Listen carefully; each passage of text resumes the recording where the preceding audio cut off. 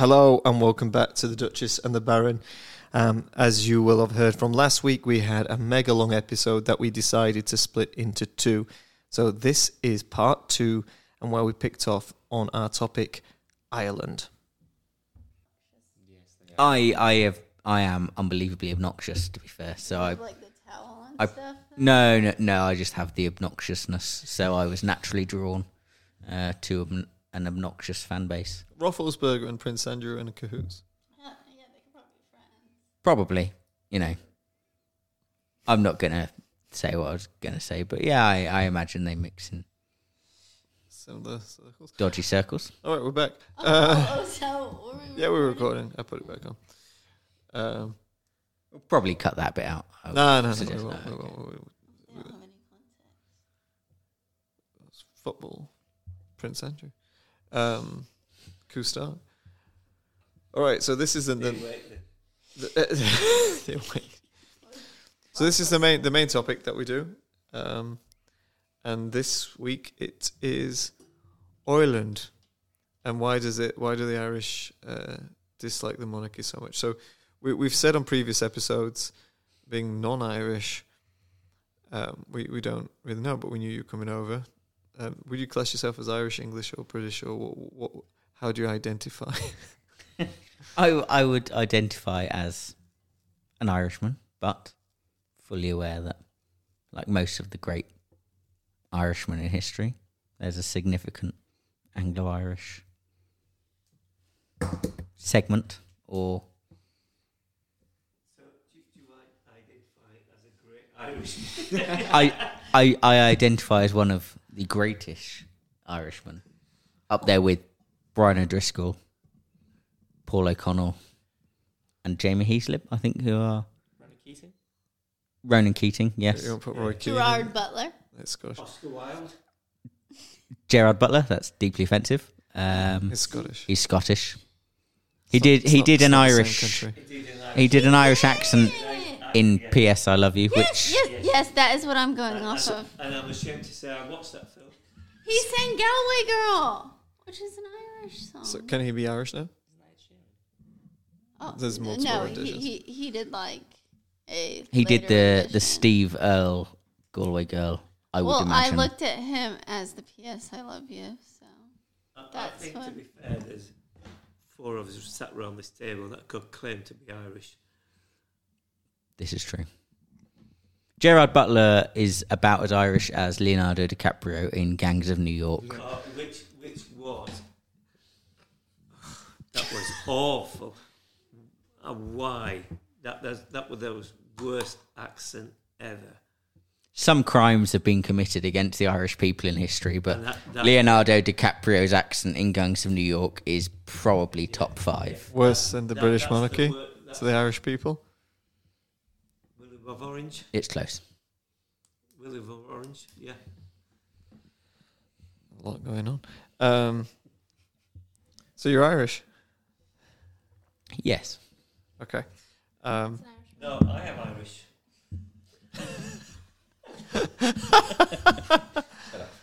But you, Duchess, you claim to have Irish in you as well.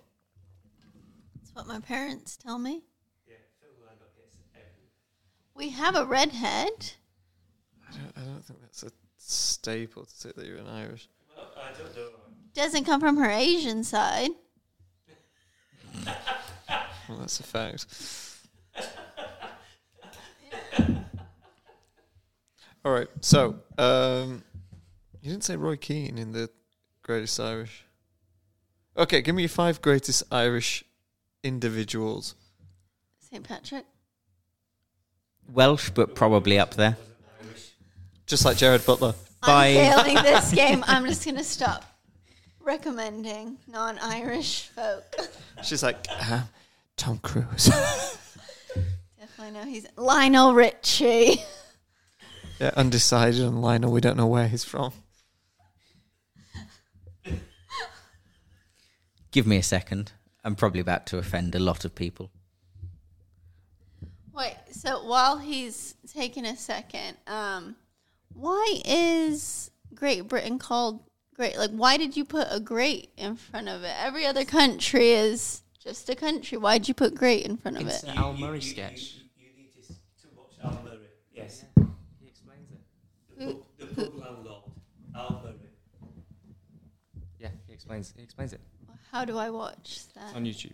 Oh, okay. How does Al Murray talk about it? How does he explain it? I can't remember.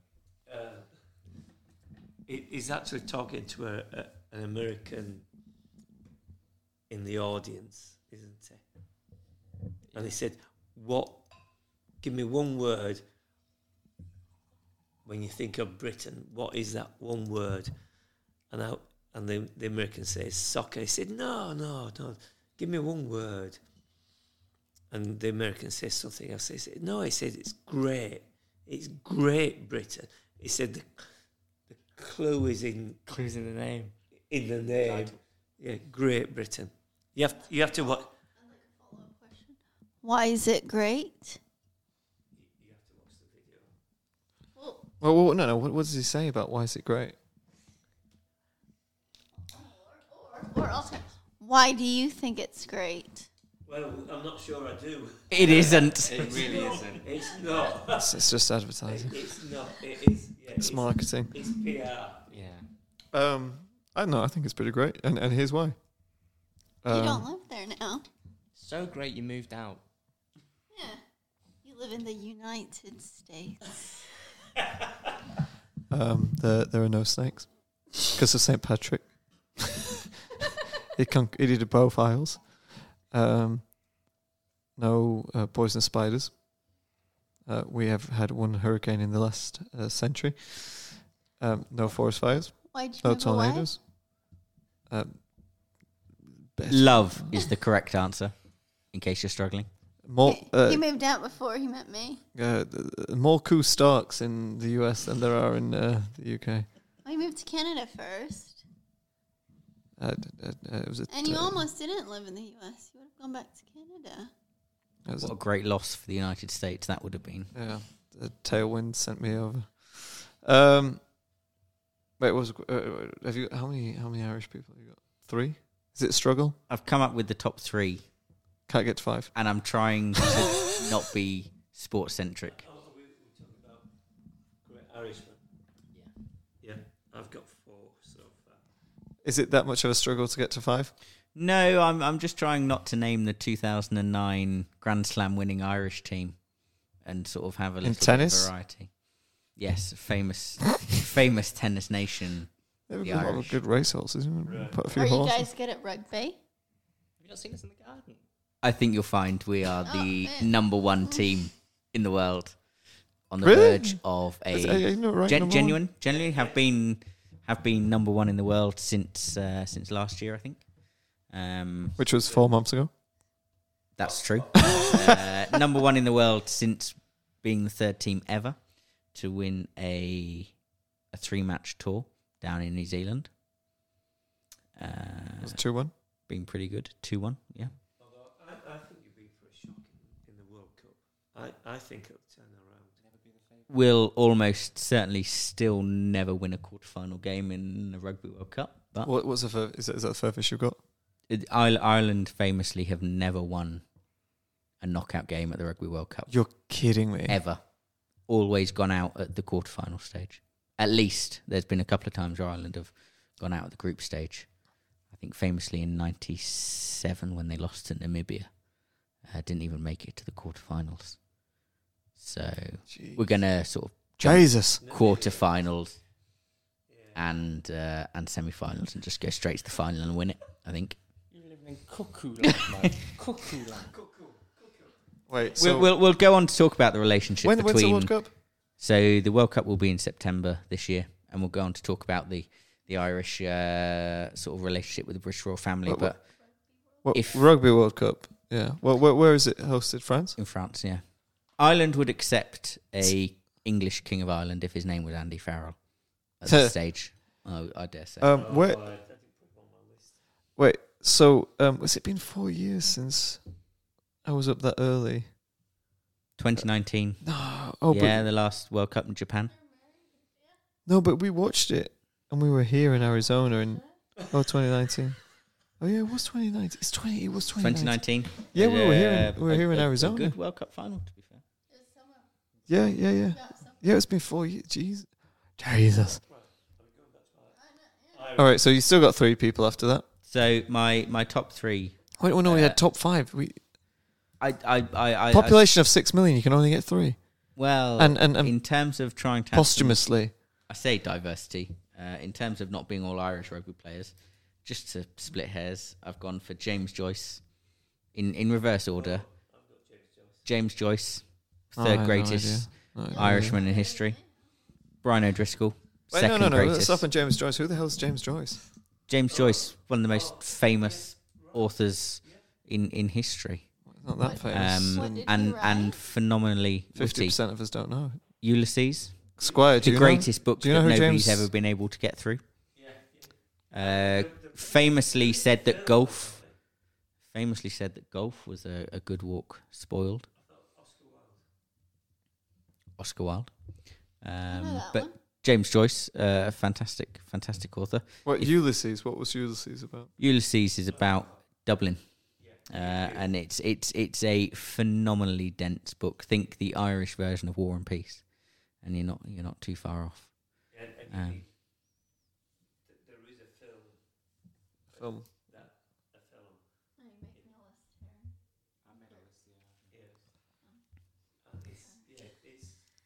The film's quite long as well. Okay, so Well, James, all right. So you've got somebody that James if you go to Dublin, there's all the statues all over the place, isn't there? The tap with the cat and top, Malone. Malone. and these are all characters of his. Yeah, no, the prick with the stick. That's James Joyce, is it? Is that the Needle on O'Connell Street? Oh no, that's the Stiffy at the Liffey. Is the Needle. on Wait, so O'Connell Street. your first one is James Joyce, who's wrote a book that most people, it's so dense most people can't get through. But put Ireland on the literary map along with the likes of George Bernard Shaw, Yeah, and Oscar Wilde. And if you take the Welsh counterpart, Dylan Yeah. Thomas, it is, I suppose, they're similar, aren't they? Well, Dylan Thomas became famous, didn't it? And under Milkwood, and likewise James Joyce with Ulysses. Yeah. Which Ulysses was Greek. Is that right? Went on a Odyssey. Is that right? Yeah, that. Homer's. That's Homer's obviously. Yeah. We're not usually this bloody We'll academic on go this back to that. podcast. Wait, so James Joyce, third greatest Irishman in history. the Squire. Do you know who James Joyce is? No, not clear. So 60% of this audience in the studio are not aware of your first great Irish person. I feel like that says more about my co-hosts. Well, we live in than- America. than We live in history. America, so it says. Well, that's true. You're still British. Ireland's not part of Britain. We had a It's long right fight about there. that. It's right there. That's right. So is France. One of Ireland's great. So you should know more about it than I do. France. France and Ireland. One of Ireland's great bugbears is the lack of knowledge of Ireland amongst the English. But we'll probably come on to that. Brian O'Driscoll, second greatest Irishman in history. Did he get to a quarter final? He did Well, several that's- times. Never passed a quarter final, but did famously take. He Was he probably captain of the Lions ever? that's sore subject in 2013. But we won the tour, so that's fine. Was he not? Well, I don't know. So Brian O'Driscoll famously wasn't selected for the third test by Warren Gatland against the Australians in 2013. What position did he play? Outside centre, greatest outside centre in the history of Good rugby. looking boy. Very, very good looking sort of chap. I've just been passed some stats here about how Ulysses is the hero in the story of the Odyssey. Some great Wait, so Irish is it Greek crossover. It's there. fiction on fiction. Yes. Irishmen. All right. Okay. So So so you got Brian second O'Driscoll. greatest Irishman in history. Was Irish rugby's first absolute superstar. breakout superstar. And then the greatest Irishman in history is a personal hero of mine, a man called Michael Collins, who was a key figure. A key figure. Yes, a key figure. Why in- is it I controversial? have done one of these. So Michael Collins was shot not during the War of Independence, but during the Irish Civil War. Michael Collins, who is one of the great heroes in Irish history, and one of the men who was at the forefront of the War of Independence. Has he got a statue in Dublin? Many statues, I'm sure. I'm not sure if he has one in Dublin. There is. No, that's Daniel O'Connell. Is on O'Connell Street. Who was a great trade unionist of his time. But Michael Collins was famously shot during the Irish Civil War in an ambush. Michael Collins had travelled down to Cork, which is where he was from, to, I suppose, a goodwill gesture, or to at least try and impress upon the IRA's Southern Command why there shouldn't What years be. was this? So the Irish Civil War was 1922, I think, March 1922, but till 1923. So it was a relatively short civil war. And can, for us that don't know the background of this Irish Civil War, can we just... Yeah, absolutely. So so there was an Irish War of Independence. The most, I suppose, famous event of which was the 1916 Easter Rising in Dublin, where so the Black and Tans came after the Civil War.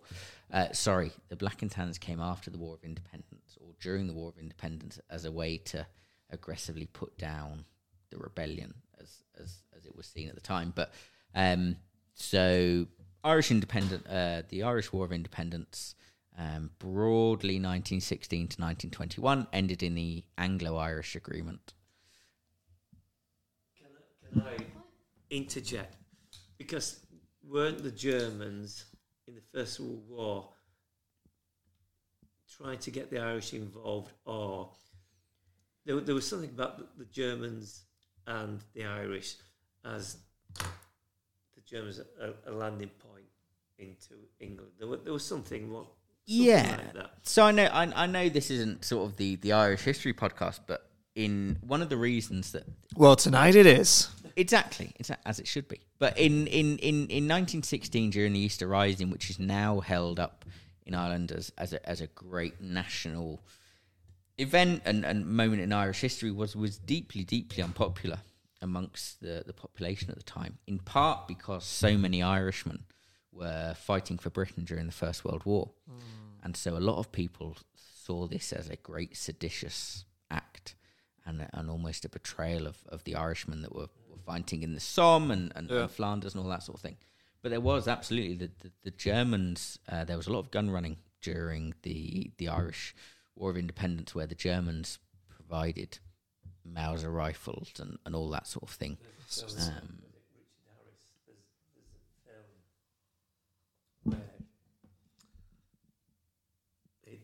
It depicts that where they're running the guns into Ireland.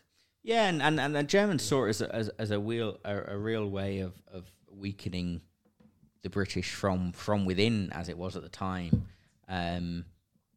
But to go back to the point about Michael Collins was a key figure in the Irish Republican Army, what the IRA at the time. 1921, there's the Anglo-Irish Agreement, where the British agree to withdraw from Ireland, and Ireland can set up what they call the free state. So the Saorstátna Éireann, which is the free state of Ireland, which is where Ireland, a little bit like Canada is now, will be an independent country, but will still have the then king as the head of state. and there was a great debate in what's called the Dáil, which is the lower house of the Irish Parliament, about do we ratify this treaty and say, actually, we'll take this, or do we continue fighting, continue the War of Independence? And ultimately, Michael Collins was one of the leaders of the argument that said, take the Free State, it will be a building block to a republic. And then on the other side, you have men like Eamon de Valera, who said, no, we haven't been given an unconditional republic, therefore we should continue fighting. And it was a very, very close vote in the Dáil, which ultimately ratified the Anglo-Irish Agreement. And at that stage, basically, almost half the Dáil withdrew from I suppose, the almost the democratic process. And that's where you start to get the seeds of the Irish Civil War, where men who have fought together for years and years against the British then suddenly turn on each other. And that's where we come to the Irish Civil War, which was a fairly short but pretty brutal war that tore the country apart, and lots of anti-treaty forces down in what's affectionately known now as the Republic of Cork, and that sort of thing. So, many questions. Firstly, Bono is not on your list. So Northern Ireland, an island. So previously, Ireland as an island was part of the British Empire.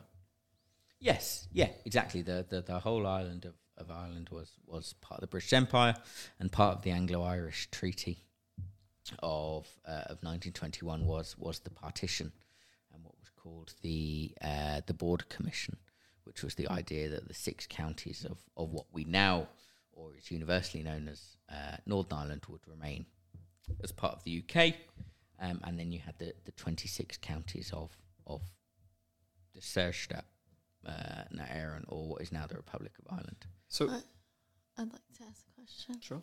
Just more of like, so when you say Anglo, do you mean like British? Or? Yes, yeah. So Okay. so Anglo means British or English in this sense. Where does that come from? So it comes from Fishermen. the Anglo-Saxons and before that the Anglicans. So before England was a united country, there was the Saxons, the Anglicans, the Germans. Invaders. the Northumbrians, and ultimately it all became Anglo-Saxon. Because there were the Britons before that, which were the original English, but then we had the Saxons that came over, so it became the Anglo-Saxons. Saxons are the Germans. Okay, because we do learn about the Anglo-Saxons in our history, but I think everyone just didn't pay attention that day. You had the Celts, and you had the Juts and the Picts, which were the Picts, which were the original Scotland. English, well, what you class as English Scots, and then it's everybody's side invading. That's why they built Hadrian's Wall across from Newcastle to Carlisle to keep the Picts and the Scots out. I heard a different story about that. Well, it changes all the time depending on the... Well, yeah, to keep them out, but I heard the Romans, because you've seen Hadrian's Wall. Mm-hmm. Yeah. It's not like the Great Wall of China. No, but everyone pieced the stones from Hadrian's Wall to build their houses. But it was never it wasn't like a 40-foot wall. It depended which side you came from. It was it? Yeah, if you came from the north side, it was a very large wall because it was built on cliffs or on the hills. So if you were invading from Scotland, it was quite a large defence. I thought it was, and again, this could be wrong, it was hey, we're Italian. We're kind of, this is where we're done, and this is our perimeter fence, and we're not going to go any further. No, they won't. No, they won't. They were probably more Spanish than Italian. The Romans? Yeah, because what they did was, when they conquered the country, they conscripted. Right. Like Gladiator? Absolutely, yeah. There were very few Romans in the Roman army. They were conscripts, and they got paid well, and they got paid probably more than if they stayed at home farming the land. So, yeah. But the problem was, once they got to Scotland, if you were from Portugal or Spain and you were stuck up in Northumbria in winter, where would you want to be? Hadrian's Wall, famously much more impenetrable than the Great Wall of China, which wasn't a solid wall and was often. Does they use adamantium? Say again? They use adamantium. Yes. Yeah. Fictional. It's Captain America's shield. Yeah. No, that's vibranium. It was what? That's vibranium. What's that? Adamantium. Oh, sorry, it's Wolverines. Adamantium's Wolverine, yeah. Apologies. But yes, the Hadrian's Wall did stretch from coast to coast, I believe, in England, whereas the Great Wall of China was often in bits, and often the Mongols just bribed guards to open the gates, which allowed the Mongols to raid China. So, as Carl Pilkington famously said, "It's the all right Wall of China, maybe not the Great Wall of Like China. Great Britain. Quite the all right Britain. all right Britain, you know." Albeit that may be a stretch at this stage. But I feel we may have got slightly sidetracked. Well, no, that was brilliant. Going back to the Irish. As history always does. James Joyce. I've got that. And I showed you the clip about the Odyssey and Ulysses, going back to Greek mythology. Oscar Wilde. Fantastically witty.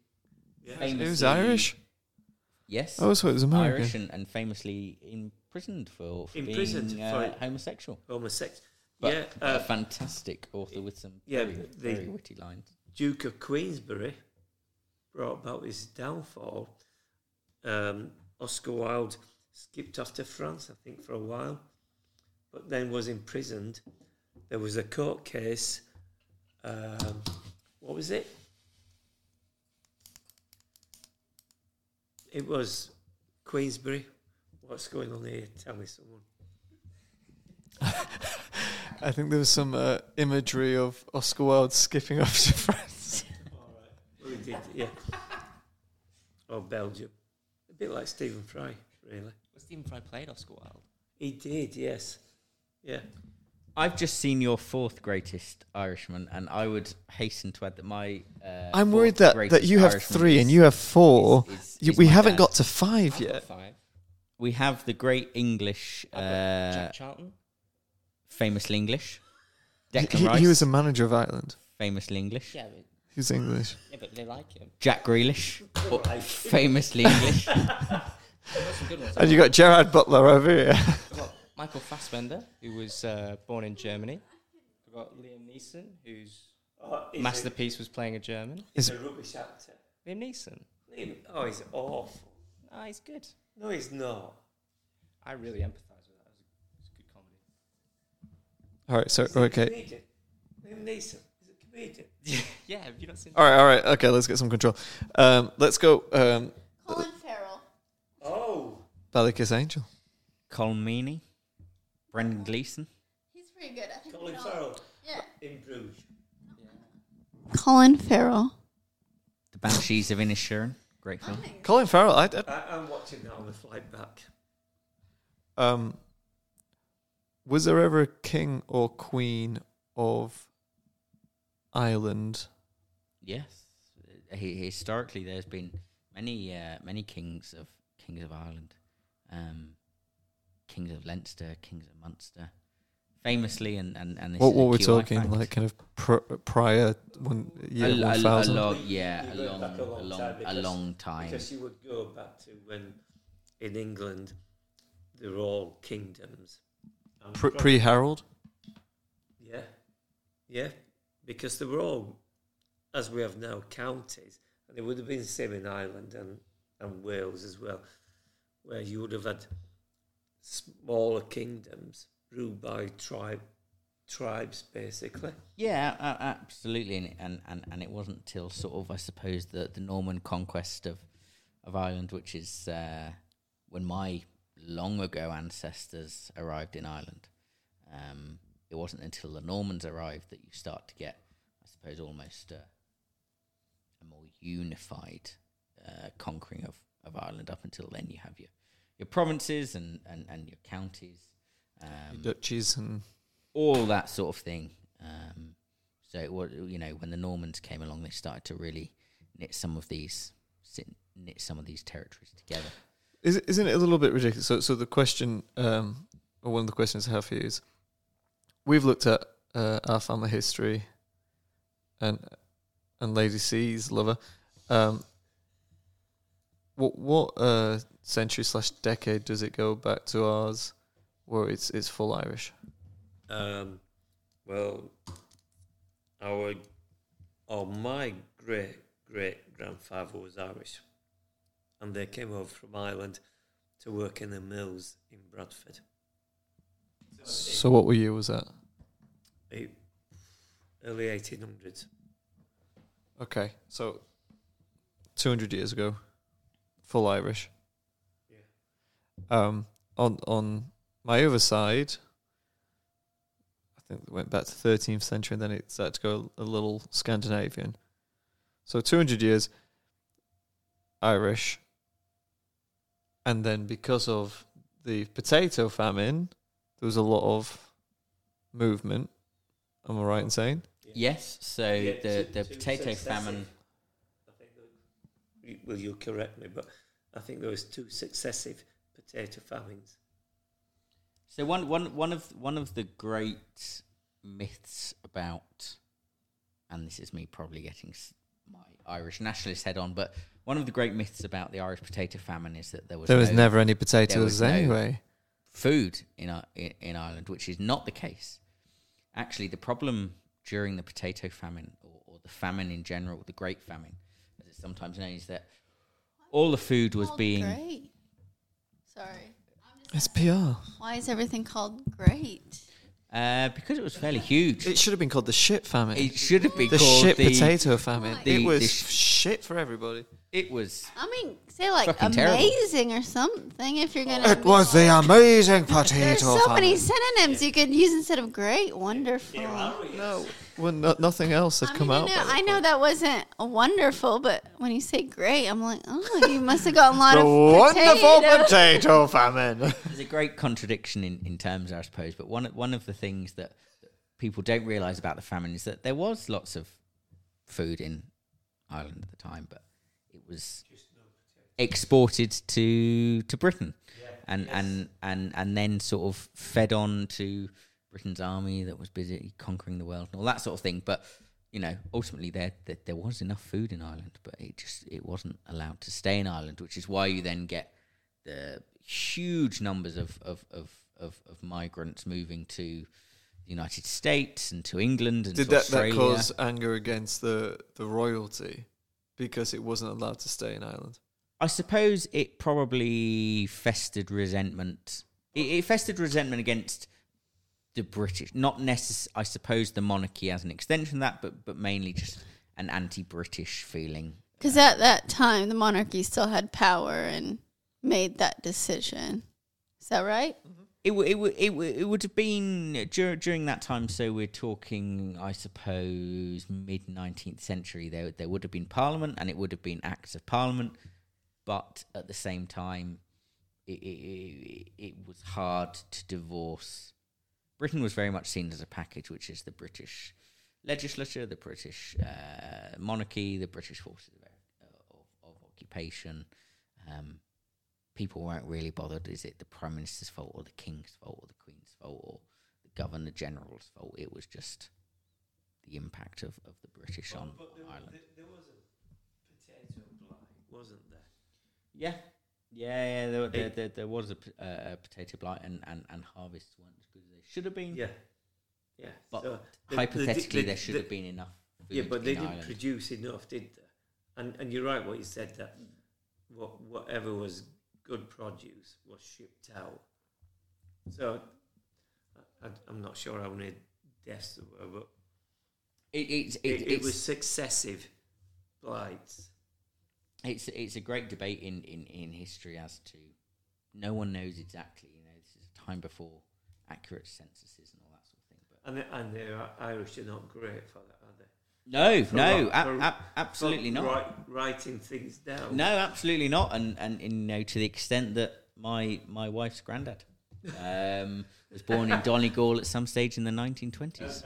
I do have a question about when you have children, will they be British or Irish or? They will wear Irish rugby jerseys, and that's all I will be drawn on. But didn't your wife play for England? I beg your pardon? Didn't your wife play for England at rugby?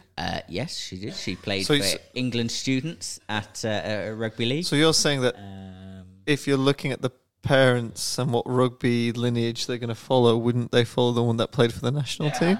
I am phenomenally lucky that my wife understands that if Ireland win, it makes her life a lot easier because it makes me happier. So I've co-opted, I've colonised, for want of a better word, her into the Irish rugby faith. How British have you?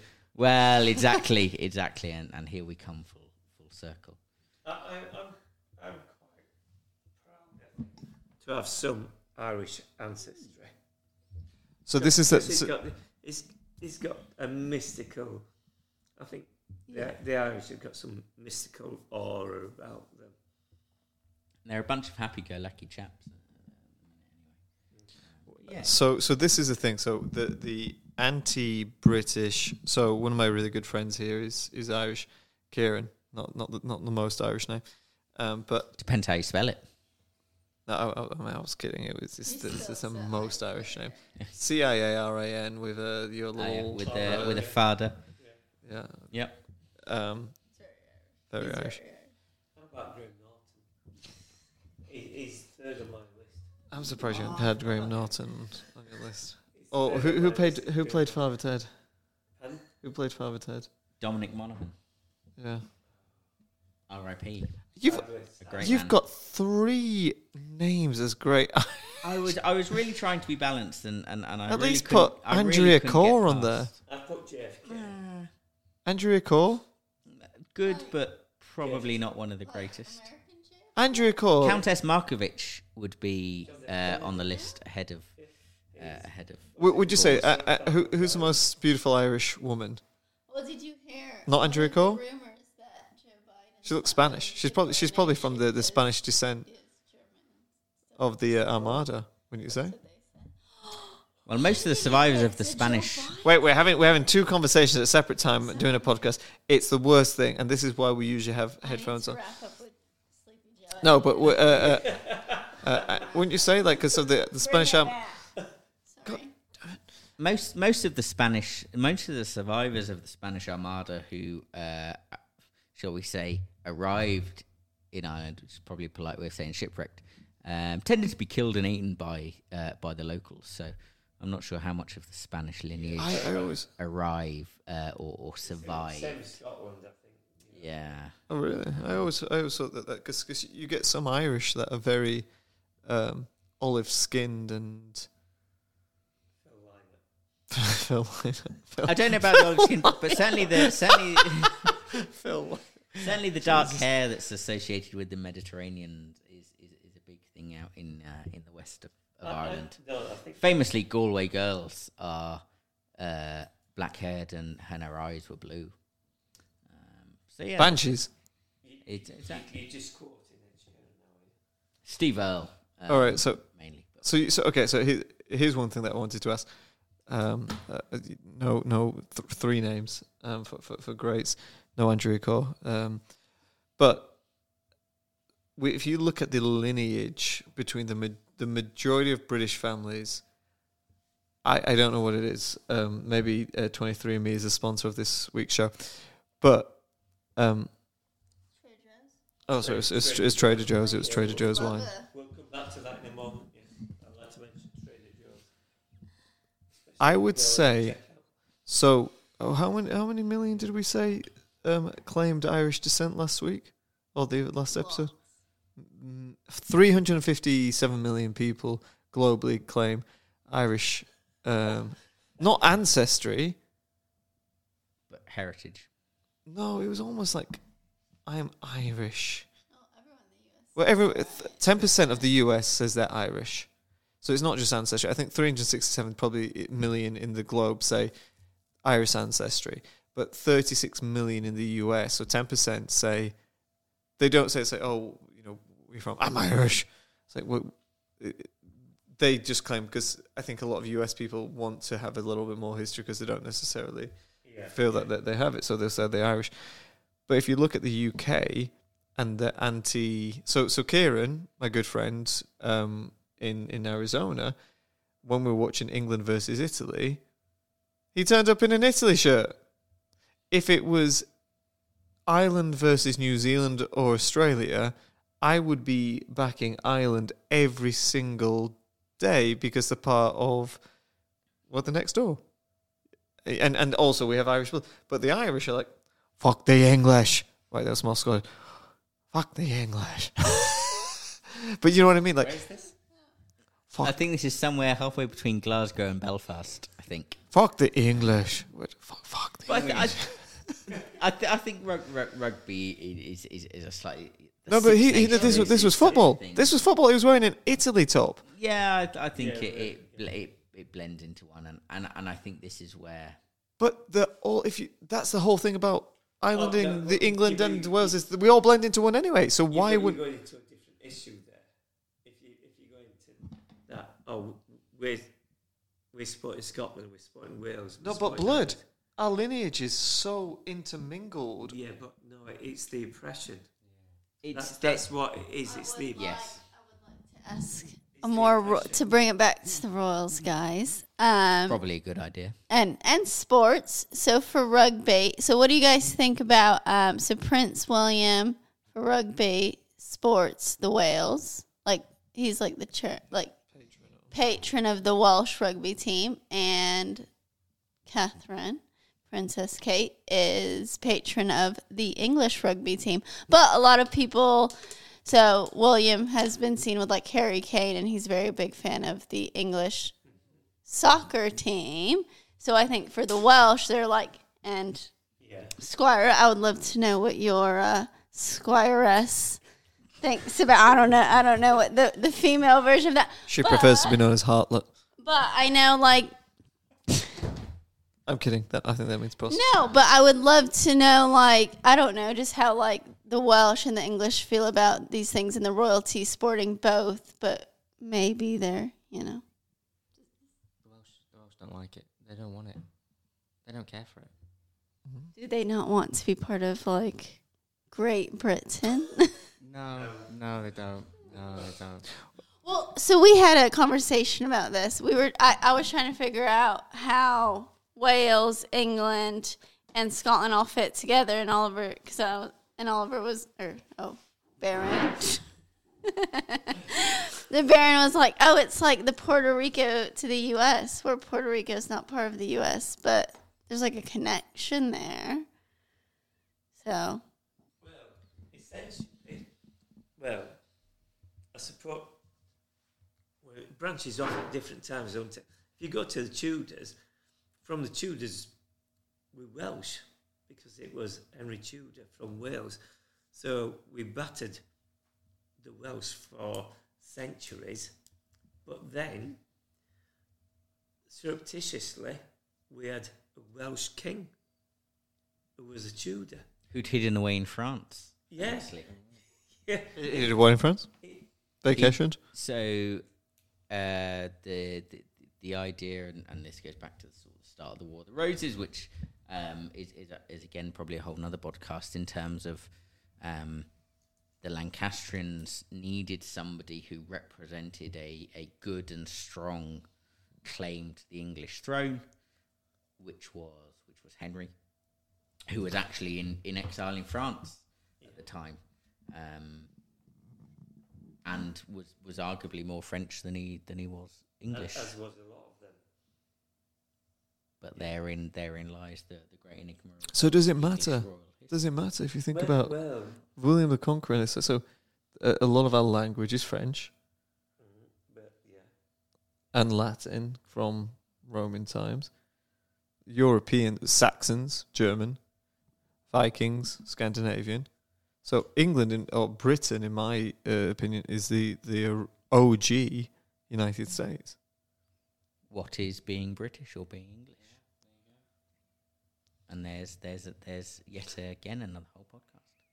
Tried to be the United States, and then we fought you off. We threw your tea overboard. A terrible, terrible crime as far as I'm concerned, but it wasn't Yorkshire Hey, tea. no taxation without representation, guys. Okay. Excellent. Oh, you have representation. Wait, so you both mentioned oppression of the Irish. Well, yeah, So oppression It- now, well, it was oppression crazy. now though. So It was crazy, and it could have all turned on one moment.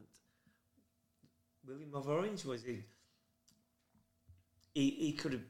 It was they were looking for a crossing in a river, was it? So the Battle of the Boyne, and Yeah. this goes back to the Jacobite rebellion, and this feeds into a lot of sort of the Catholic versus the Protestant history of Ireland and the Battle of the Boyne. And if that had gone a different way, then who knows where we would have ended up, and Yeah. the siege of Yeah, Derry and all that sort of. Yeah, crazy. It was one of these moments in history that would have changed the course of history. but when you say oppressed, how were they oppressed? Oh, This goes back to what we were talking earlier about colonialism in terms of the way that, you know, again, Ireland wasn't colonized out of the good of heart, I suppose. So it was things like so particularly sort of later on the Catholic majority in Ireland were denied right to, you know, certain benefits, certain housing. There's a famous or a colloquial famous story that Irish Catholic priests love to tell at Christmas Mass, which is that when the modern day Joseph was going around trying to find somewhere to stay on Christmas Eve, he said the innkeepers would tell him that there is no space because all the rooms had been given to the Protestants. So there is an idea that, you know, the Irish minority were or the Irish people were very much seen as subservient to the interests of the British nation, and I think that's where you obviously then get every century you get a fairly substantial rebellion in Ireland. So 1798 would be the big one, which was ultimately unsuccessful in the 18th century, and this constant churn of Irish rebellions. So we've but you had the Scots being displaced from Scotland, moved over to England, and this is where you get the disparities. That it was there for a reason, and strangely the Scots had the allegiance to the English crown at that point. And hence nowadays, we have, and if you go back to Glasgow with the Catholics and the Protestants, Celtic Rangers, it's still there. Prima Nocte. Going at this point, James. There's a huge amount of division still, and a lot of it in its root is religious and national, but. So with the and just from watching, Duchess is struggling with the wine. So how much is religion related? It's one of the great questions of history, I would say, in terms of Because Northern Irish is all Protestant.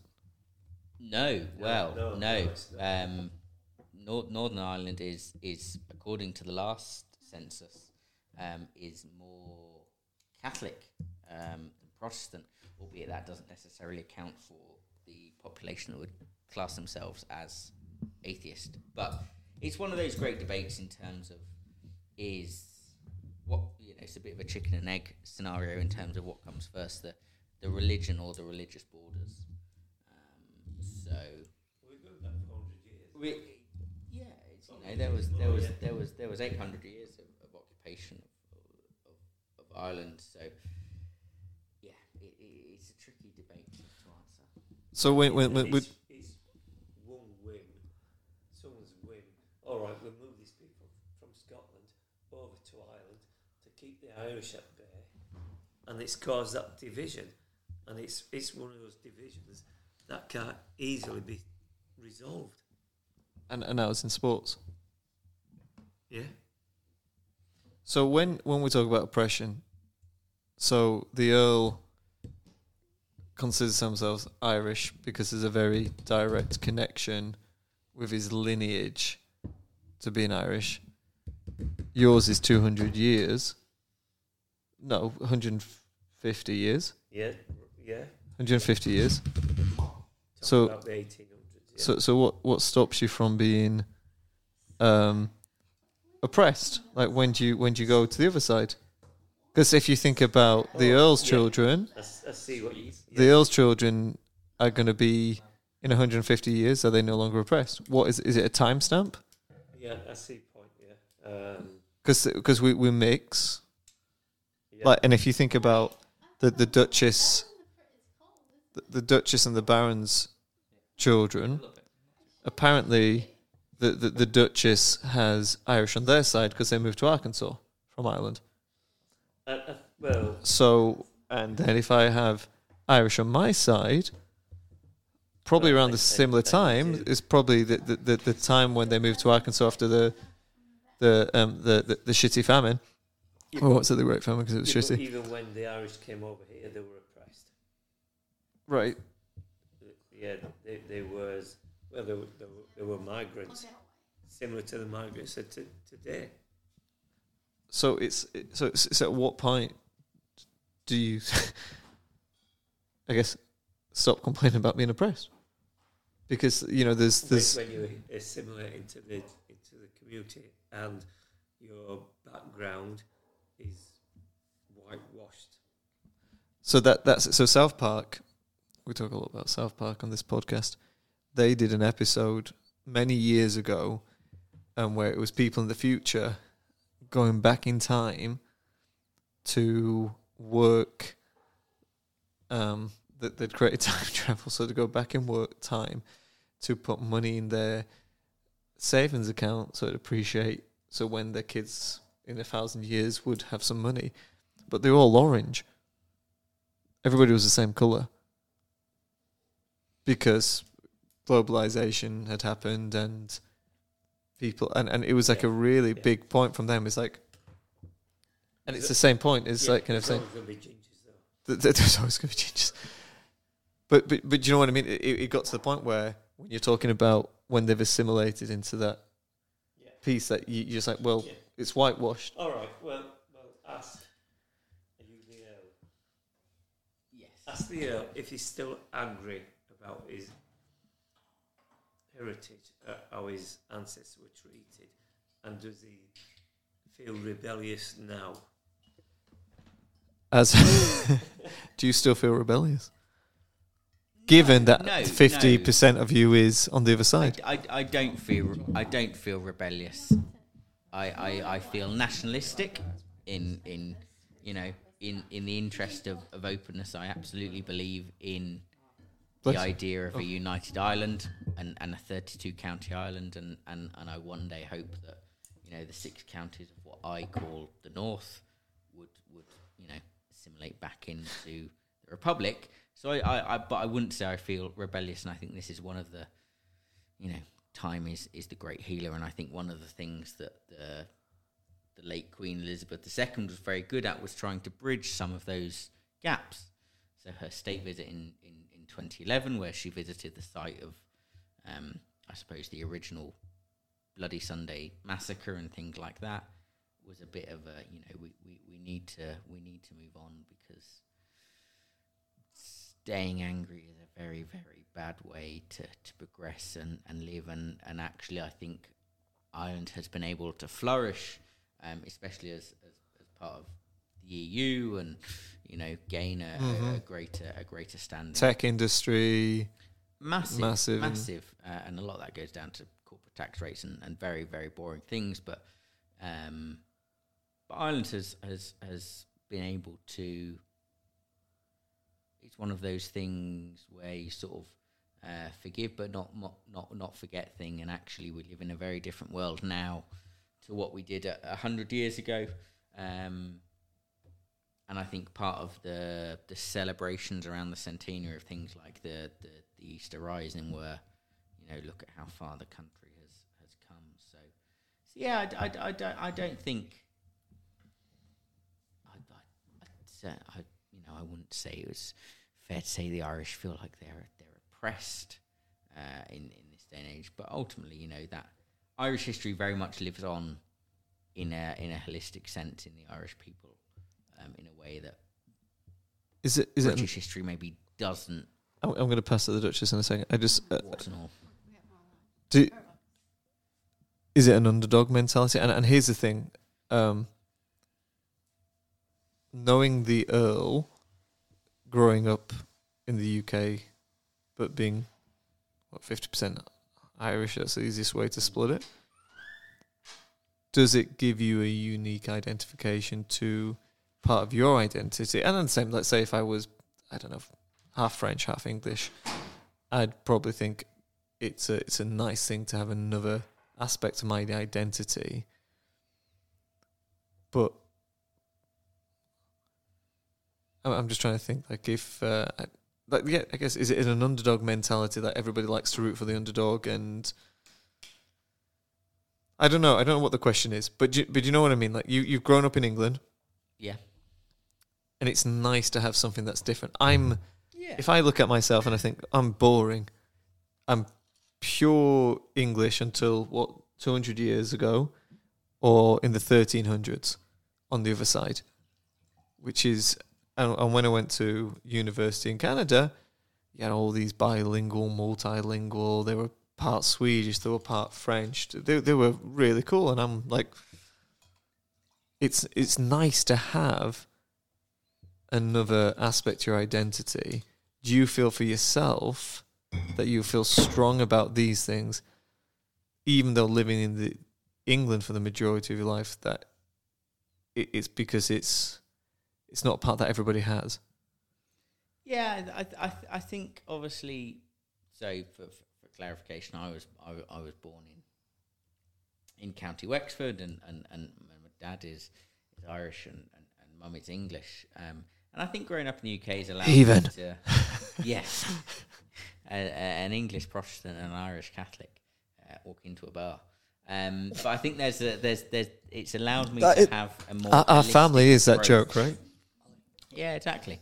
It's allowed me to have a greater holistic approach, and I suppose it's given me my lineage has given me the space to appreciate.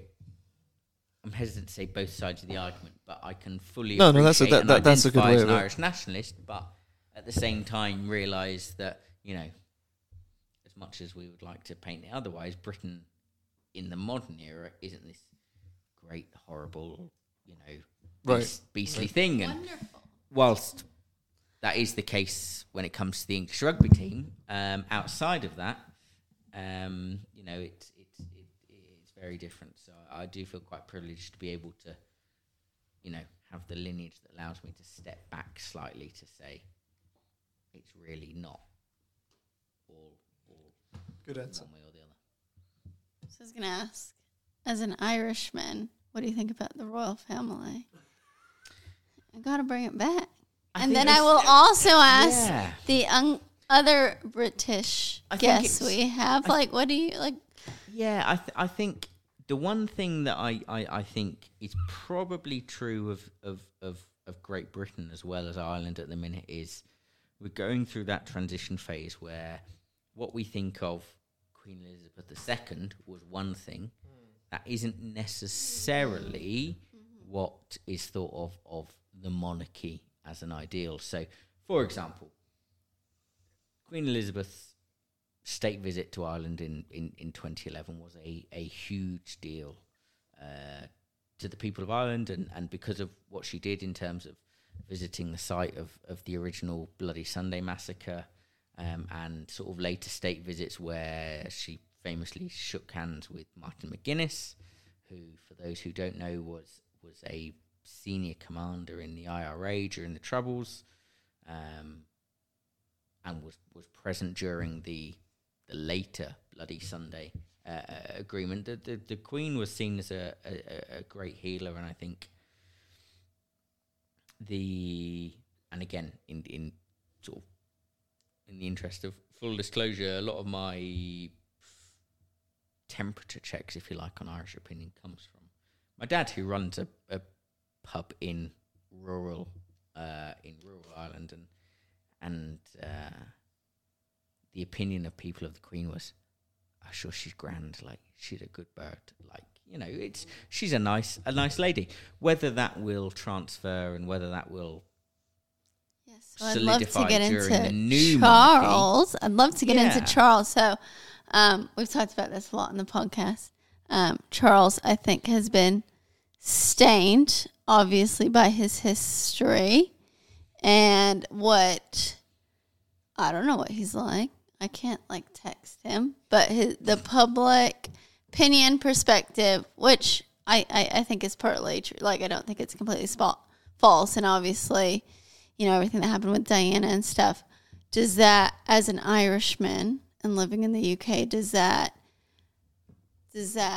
change your perspective and things like that? Because so in the US, it's very, people do not like Camilla here. It's still to this day. Like, my mom, I remember when the late Queen died, I was getting my hair done, and I was like, oh my gosh. I'm not even from the UK, but it impacted me.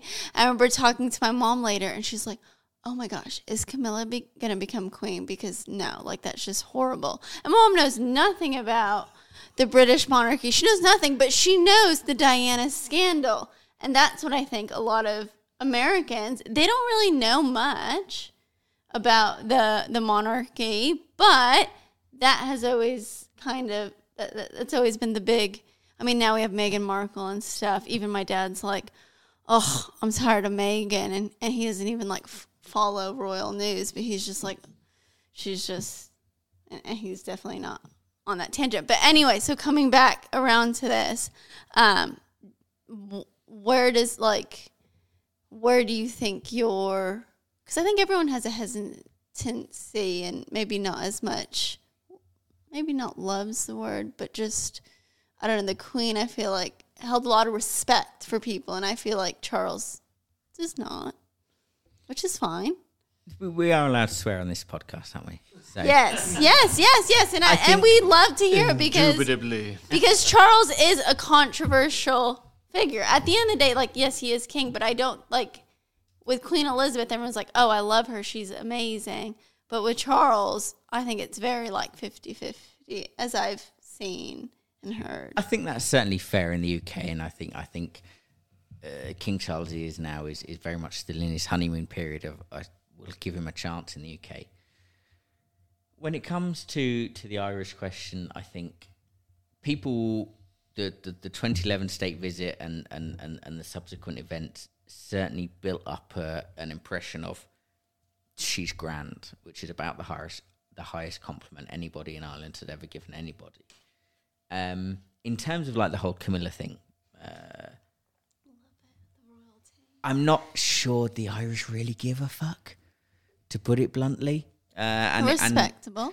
And in terms of King Charles, there are so many other things, I think, that occupy the mind of the Irish people. And I absolutely do not claim to be some great temperature check of Irish mood, but I really don't think. No, but be it. Yeah, exactly. I really don't think. I really don't think they care. I think there's, the Queen came over and she was fine, and it was very nice, and to see a world leader who was, taller than Michael D. Higgins yet again, despite the fact she was an 80-whatever-year-old woman, was brilliant. But if King Charles came over and did a state visit, do you think it'd have the same reaction?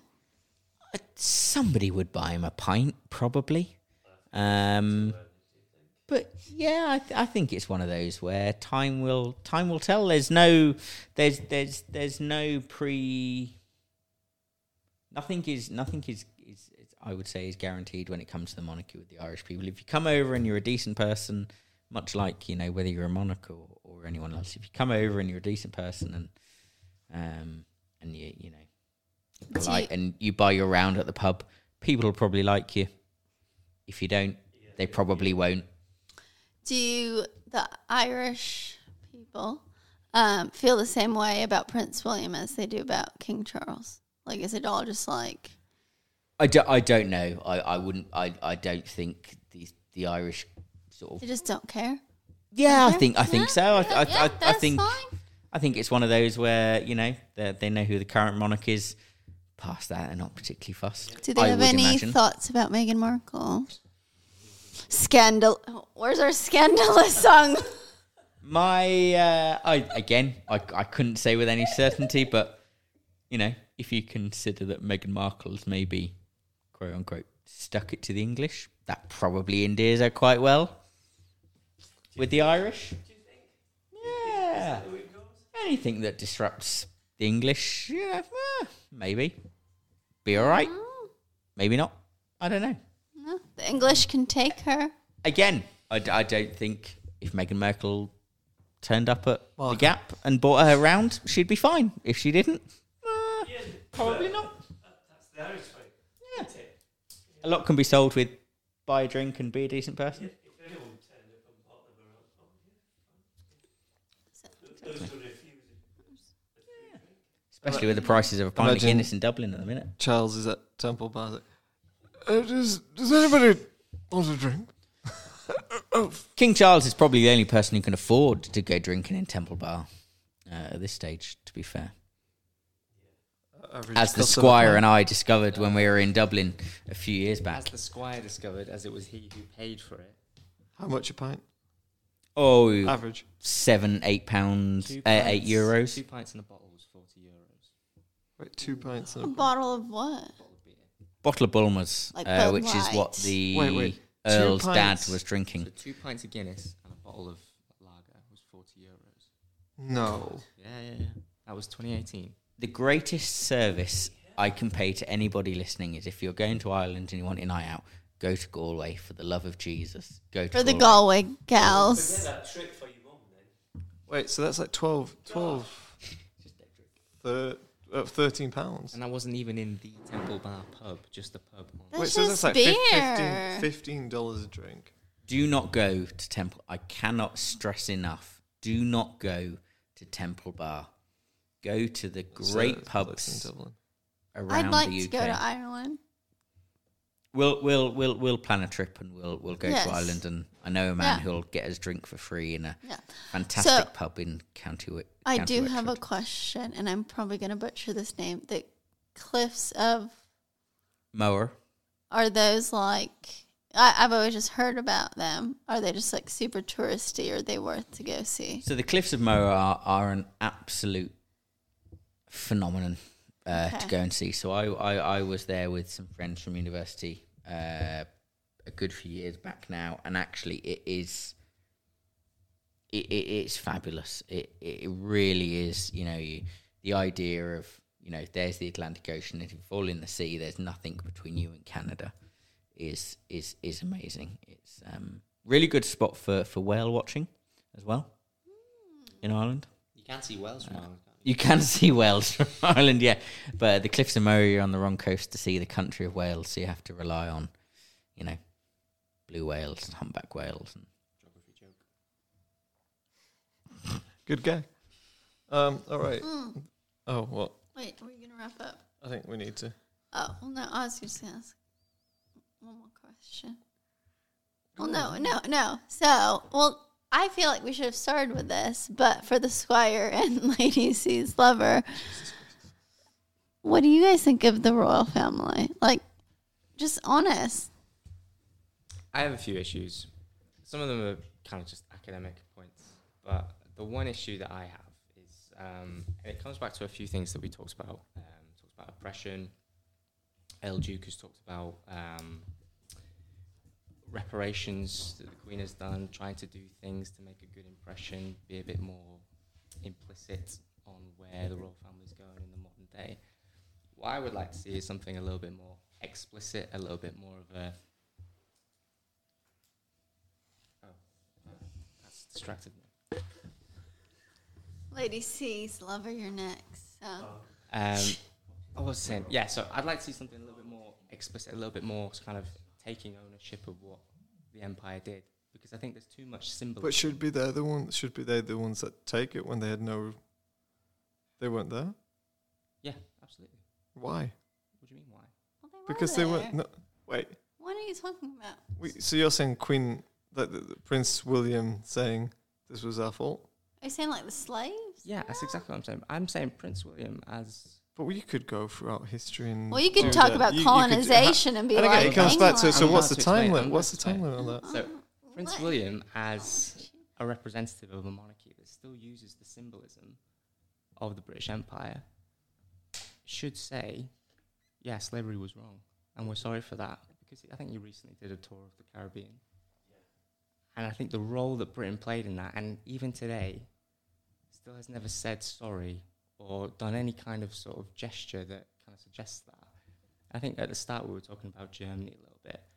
After the war, Germany went through a huge, decades-long war guilt phase where they completely explicitly and openly and transparently scrapped everything, said we need to start again. And that's why Germany is a successful, thriving country today. Hugely popular. Because it started again. Hugely popular around the world. Fantastic reputation. Because it's addressed things properly and openly. And I think what the British monarchy is trying to do is just trying to, and what Britain has done for a long time, is just trying to go on and on and on and on until people kind of forget about it, or it kind of seems to play less of an impactful role in the modern day. But I think what we're seeing more and more now, as identity is becoming more and more of a big deal in the globalized world, actually, is that people should think about what the British Empire did, and people should be taught about it in school, and how it was horrible, and how the Earl has said that nothing happened out of the goodness of anyone's heart. And that really needs to be addressed in the same way that, in American examples, Vietnam needed to be addressed. Britain and America need to talk about Iraq and Afghanistan properly, and not kind of think, oh, that was a bit of a disaster, let's just wait for enough time to pass until it becomes less relevant, because it's not going to become less relevant. And the longer it goes on without an explicit addressing and an abandonment of that imagery and that symbolism, all this sort of Rule Britannia, we kind of cling on to that as our last bit of British identity, well, actually, that's the chorus to an absolute centuries-long monstrosity. But you're talking about any single empire. Roman. Well, there was no good ones. Exactly. Yeah, so that needs to But be... that's humanity. There's no good humanity. But You can't excuse. There's no excuse for it. But if you draw, and I'm saying we have the royal family excusing, saying this was shit. We did. The point that you did about the Germans, I make that was like, we're going to start again. This wasn't us. This is a new nation. I get that, but also there's media to kind of push it at that point. When you're talking about the British Empire, when did the British Empire end? And I'm not just saying like the 90s when we're going to give like... Suez Crisis, 1950s. That's when it officially kind of tanks. 57, When I think. Queen Elizabeth You don't became- think... You don't think it was the end of the World War? Two? But I mean, even in the World War II, the British Empire wasn't an empire, because if it was an empire, it would have thwarted the Nazis, surely. If you think India, If and it was the Pakistan- greatest ever empire, There was a lot of so-called... Well, if you think about India, Pakistan... Well, Pakistan wasn't there then, but it was India. And if you're going to the We might do Second 2 World episodes War, with this one. they were We'll cut it invited. into 2. They weren't invited to fight in the war, but a lot of Indian, a lot of the Indians thought they were British or aligned to the British, and volunteered to fight in the Second World War. They had absolutely no need to do that. They were under no obligation to do that, but they did that for the British Empire, for England, for Great Britain, and people forget that when they talk about immigrants today. Indians, Pakistanis, Bangladeshis coming over here. They absolutely fought for the war. They give their lives for the war. 100%. Yeah, but no one realises that, do they? So India and Pakistan wasn't partitioned until 1948. Hence, India's celebrating its 75th anniversary of independence this year. But so the idea of when did the British Empire end?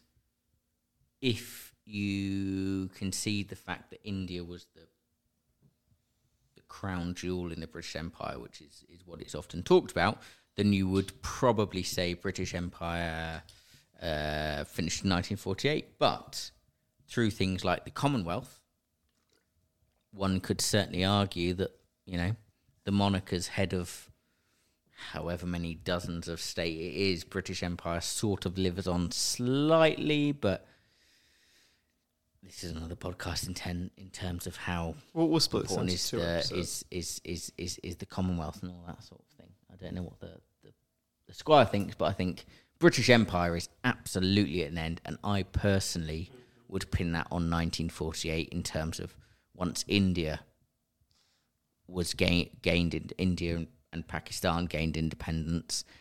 That for me would represent the quote unquote loss of the last great imperial treasure. I'm gonna. And if we talk about Ireland and the oppression there and the atrocities there, pale into insignificance when you compare to the atrocities in the Indian subcontinent as well. And on that point, I would highly recommend William Dalrymple's book, The Anarchy, because what a lot of people don't realise is that it wasn't the British government that colonised India; it was the East India Company. Yes. It was a private company. It was effectively like Amazon, tipping up and saying, we're gonna gain control of X country. So I would highly recommend on that point looking at how India was brought into the imperial fold. But that's a whole different podcast. I'm going to pass to the Duchess in a second, but the last thing that I want to say on this. So everybody's talking about oppression, atrocities, and all this British Empire, and the British Empire. When did it end? I mean, we have English language, which is now it's not the most spoken language by people, yet in business, it is. That's its legacy, I think, is that in the terms of how business is done is in English. Fair? Yeah, and I think that's, again, where we get into a whole different debate about the idea of soft power. And right, soft power is a really good phrase. The legacy of the British Empire. And legacy is usually used euphemistically. Yes, exactly. Legacy, you'd like to think of something positive. Actually, the idea, and the fact that the British and the Brits, as Sleepy Joe would call them from time to time, which I personally think shows Sleepy Joe. Joe Biden is a proper Irish-American president, I would suggest. The idea that Britain was able to colonise the likes of America, Canada, Australia, New Zealand. We've talked about this a little bit. That's expanded, into this great, I suppose the global world powers. Yeah, it does show an element of a legacy of British soft power. So I wanted to touch on a few things. So we've talked about this in the podcast. A lot about the British Empire and where we are today and the royal family, etc., I think comes down to just geography, that we're an island. and the time of technological advancement, that because we're an island, we had a great naval power, and that it allowed it for exploration, and we had the best navy technologically up until the 1930s, 40s, and so on. So that led to, at the time where human civilization was expanding, we were at the forefront of it. But atrocities and stuff like that, and we talk about it with the Irish piece of it, I just see the common denominator is time. Like when you look as humans, and you touched about this as well for tribes. You touched about tribes. Humans are a tribal species when it comes down to it. Like if England was, you had a king of Wessex, and you had a king of Sussex, and you had a king of Umbria, and so on and so on. We were tribal individuals. Globally, we were tribal individuals. And atrocities have happened for millennia. And it's all right saying, yeah, this was atrocity. We have atrocities in Ukraine right now and things like that. And having people ownership. Do you have people that own it 200 years later? For if you think about Putin right now, are you going to have somebody that you think, this individual that wasn't born, and I'm playing devil's advocate here, and this come back to what you're saying, that the royal family should take ownership of this. William, or, you know, he was in the Coast Guard or equivalent, he's helped people, born into this hereditarily, no choice. He's now responsible to say sorry for something that he had no. And this is what I'm saying. Russia in 200 years will look different, but if you're thinking that they should be saying sorry to the Ukrainian people, that's the question I have. And I'm so sorry, Duchess, you wanted to ask a question here, but that I wanted to come loop back. I wanted to loop back because it's all about, and this is where I think about cancel culture and everything like this. This is my point, is it's kind of pinning responsibility on something on people that maybe they weren't even born. I think that's an interesting point, and you made the comparison to the Romans before, but the Romans are gone. There are no Romans left, and there is no Roman civilization. But They're within us, aren't they not? Well, they're within us, but Britain as a state still exists, and the royal family is the same royal family, and it's using the same symbols that it used during slavery, and it's using that as a platform to try and stay relevant in the world. The whole point of the Commonwealth is so that Britain can keep that kind of legacy and keep it relevant today. Good point. So that is a platform that it is trying to profit from, and that is still the platform that was built from oppression. That's something that Italy doesn't have. And if Russia in 200 years' time is still Russia, and the situation in Ukraine hasn't properly been resolved and addressed, they will still need to address that. Yeah, completely agree. Duchess. See. Yeah, I forgot you're fluent in Spanish. No, yes. No, I think all those points are valid, extremely valid. I'm just going to come up from an American perspective. So, so the U.S. kind of going through, I don't know, a lot lately, I feel like. So especially with like slavery and stuff, I feel like especially in the last few years, Americans have, you know, and everyone has a right to what they, you know, freedom of speech, right? But I think the U.S. has like expressively, and it hasn't directly come from the government, but just I think as a country said slavery is bad. That's not good. You know, that was like a bad time. But I feel like since then, it's not, people weren't like, okay, yes, we all agree this was bad. This is a bad part in our history. This is a bad part of just globalization, everything. Like, let's accept that. Let's try and make it better. I feel like a lot of people have kind of taken that and then just taken it, you know, when you give an inch, you take a mile, right? So they've been like, yes, that's bad. But then they've also felt very righteous to just make people feel bad about ancestor, things that, like, we don't control. And that's where I think is a difference. Like, but I do think with the royal family, it's a little bit different because if they did come out and apologize, there's a lot of side effects to it. I'm not saying they shouldn't come out and apologize, but there's just a lot more ripple effects and probably a bigger impact than just apologizing and then people being like, okay, yeah, you know what? I'm glad you apologized. Like, respect. I feel like there's just a lot more. And then, I don't know, maybe people would, like, want more. And then, and I know with the royal family, there's also, like, a little bit of prestige and stuff like that, which with these kind of matters, that shouldn't be as big of a deal because they're a lot bigger than the royal family. But I think that does probably come in there. Well, not the royal family, they're PR people. And I think that's where one of the quirks of the British political and sovereignty system. Institution. Yeah, exactly. It's not the royal family, it's an institution, it right? almost guards the royal family in the sense that, for example, that, you know, in recent times there have been apologies issued by the British government for various things.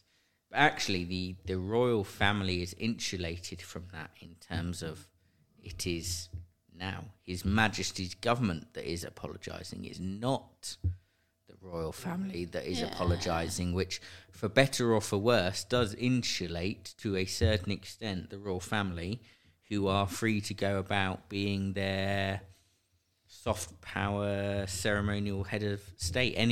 Any apologies for slavery or empire or anything that comes from this point on will be from the government, not the monarchy. So, when was the monarchy responsible for the actions across the world? Was it the government? Was it the monarchy? At what point did that stop? But I would also like to add that the monarchy is extremely careful about anything they do or say politically wise, right? Like, they don't, they try, and even if, like, I know Princess, like, Catherine had like a early childhood initiative that she recently released,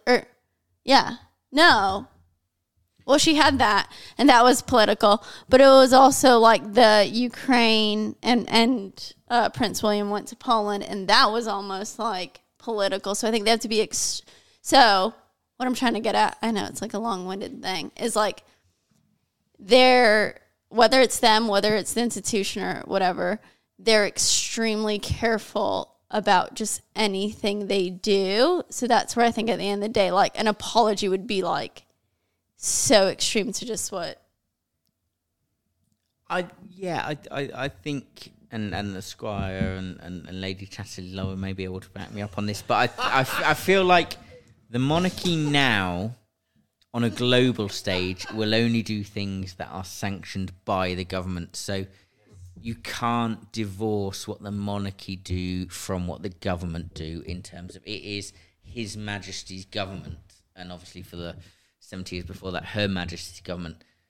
The royal family now, I think, if we're being honest, is a soft power tool. They don't have power. Of the British government. They have quote unquote influence. Yeah. They don't have power. And King Charles, as he is now, to his credit, was a environmentalist before it was the cool thing to be. So fair play. Hey, his car runs on wine and like old food. No, like that's why I also. I am not kidding. Like, he has a very. Oh, I will show the Baron because I know you like.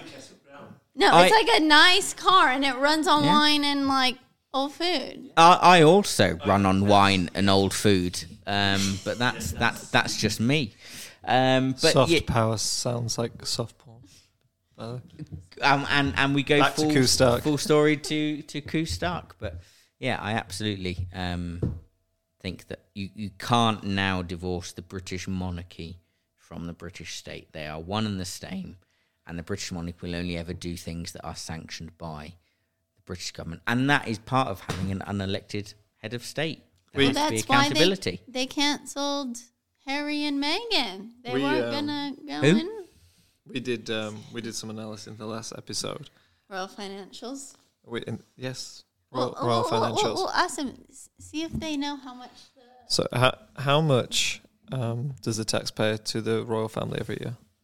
We'll do. Let's go for the Squire first. Are we talking in terms of the bursary that's paid to the royal family from the government, the endowment fund or whatever it's called? Yeah, sure. But how much is coming out of each taxpayer's? Because this number is a little bit kind of. There's going to be some. This is like the 350 million to the Nebulous. NHS. This number, because it's like technically it looks huge, and like the financial argument is a classic lefty student thing. Get rid of the royals. Talk a little bit louder, Squire, onto the mic. But I don't know. We're just going for a number. We're going for a guess. Let's go with 500 million. 500 million. Okay. I think the royal endowment. So wait, if you're thinking 500 million, population of Britain 60 million. 62, something like that. Maybe. I'm not going to do math. I'm not going to do math by 62, but I'll do math by 60. But I think the royal endowment, my guess would be about 120 million pounds a year that's paid to the royal family from the government. okay, Lady what was your name?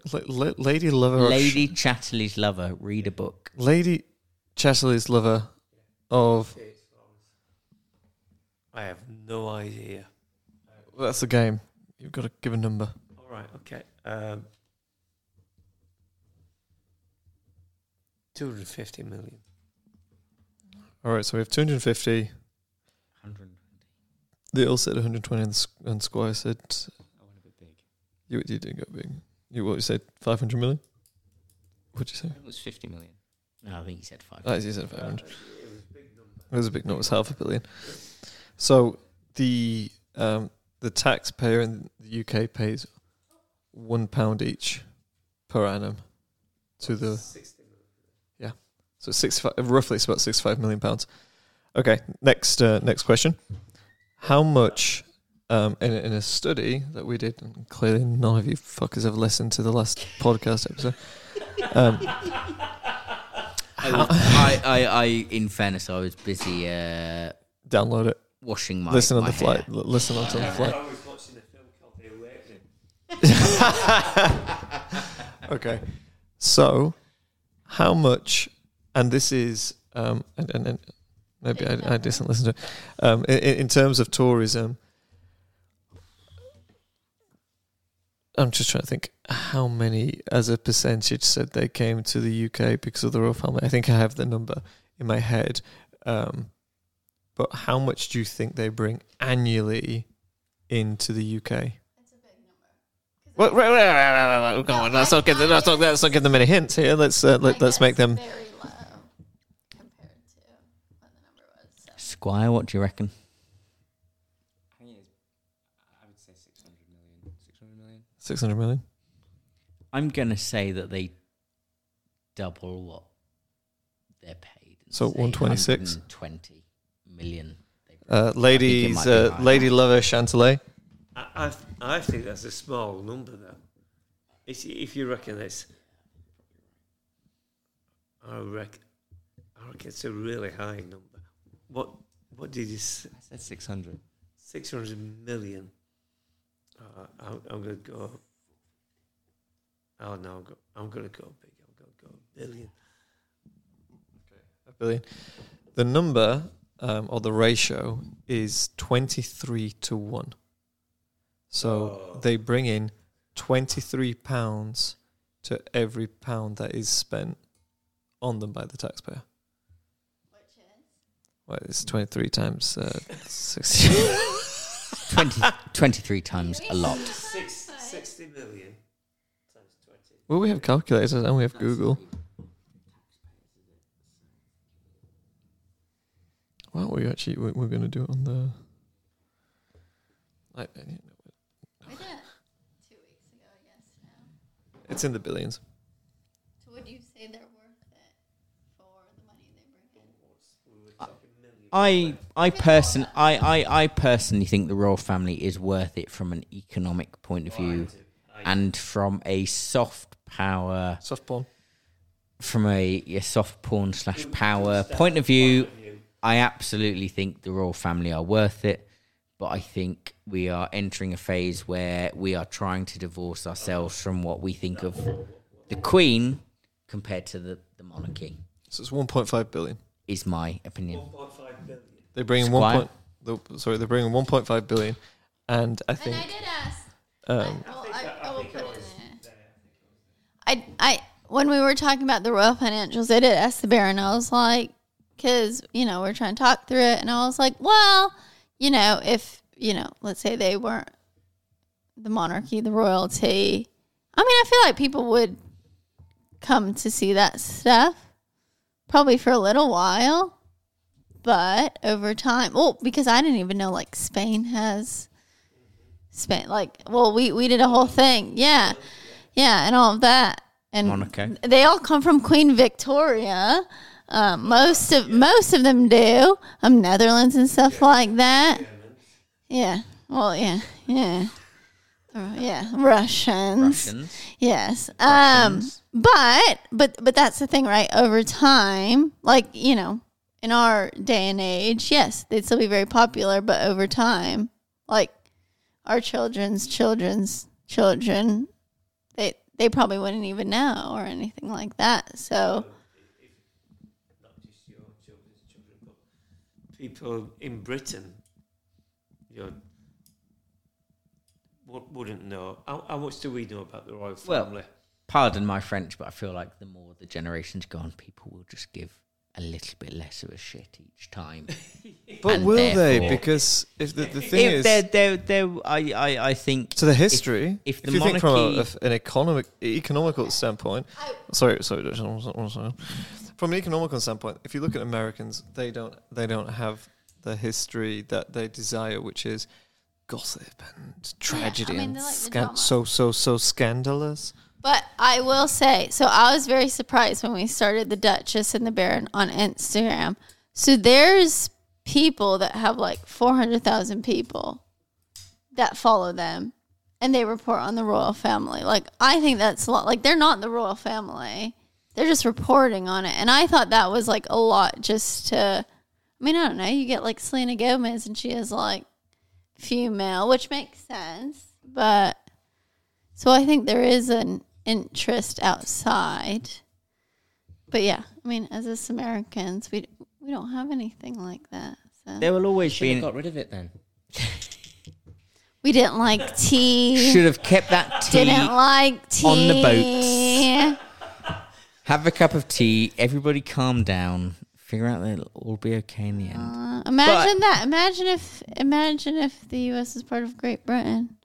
That would be wild. I mean, the U.S. Me and Oliver, me and the Baron of Sorry, me and the Baron. I mean, Oliver is like a popular name, so you could be. And Oliver, who's relocated from the UK and married a lovely American woman to Arizona. Yeah. I forgot. I lost my train of thought. What were we talking about? Is it time to go? Yeah. George III, the Mad King. Oh, no. So we were talking Hamilton. about Oh. if the U.S. was part of Great Britain, but me and you have talked about it.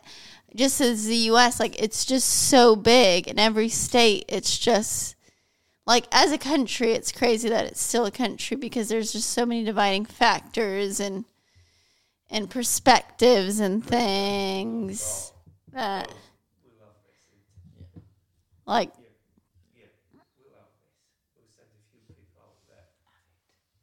Well, you say that, but the 13 colonies, was it? Yes. Yeah, but did you see that the landmass of 13 colonies was a Tiny. sliver? So when you're saying it was that, I mean, the Spanish, the Spanish actually had more than the 13 colonies. Louisiana Purchase. With the Double French, size. Native Americans. who had Texas? Who had Texas? Spanish. The Mexicans at one stage as well. maybe? Wait. Well, I mean, well, the Native Americans. well, what about exactly? What about them? When you're God talking love about the oppression Native and stuff like that. Oh, exactly. Here we go. And then this is it. No, you're saying No, I do. Like, you're part Native American, which is true. Yeah. So, at the end of it, I'm a lovely who do we mix. fucking blame? Who do we put blame on something? We're all victims. Who do we put blame on? As Sleepy Joe would say, the Brits. And it's been lovely to be here. Thank you for having us. Right, I think that's it. Are we allowed back? Oh, Yeah, I Maybe. just got to give one last update, and then we'll wrap up. Well, it's not with any of this. So with the coronation, Sleepy Joe called the king and said he can't come, but he's gonna send his wife Jill Biden. I just want to say, as an American, we can send someone so much better. We have like foreign affair people, so I just apologize, and I'm sorry you get Jill. I'd like to Is wrap Jill up. the new Kara? I'd like to wrap up the final point, which is to wish the Duchess a very happy 30th birthday. Lovely. Who 52 minutes into her 30th birthday. So, Oh yeah. Shit, you old, Jill. as someone who's turning 30 in September, here's hoping that 30 really is the new 20. Otherwise, we're all fucked. Well, now you're famous.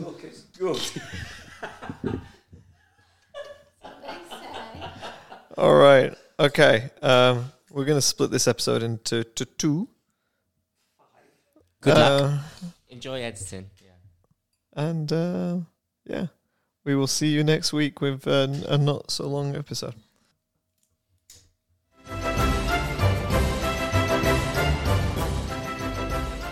So scandalous.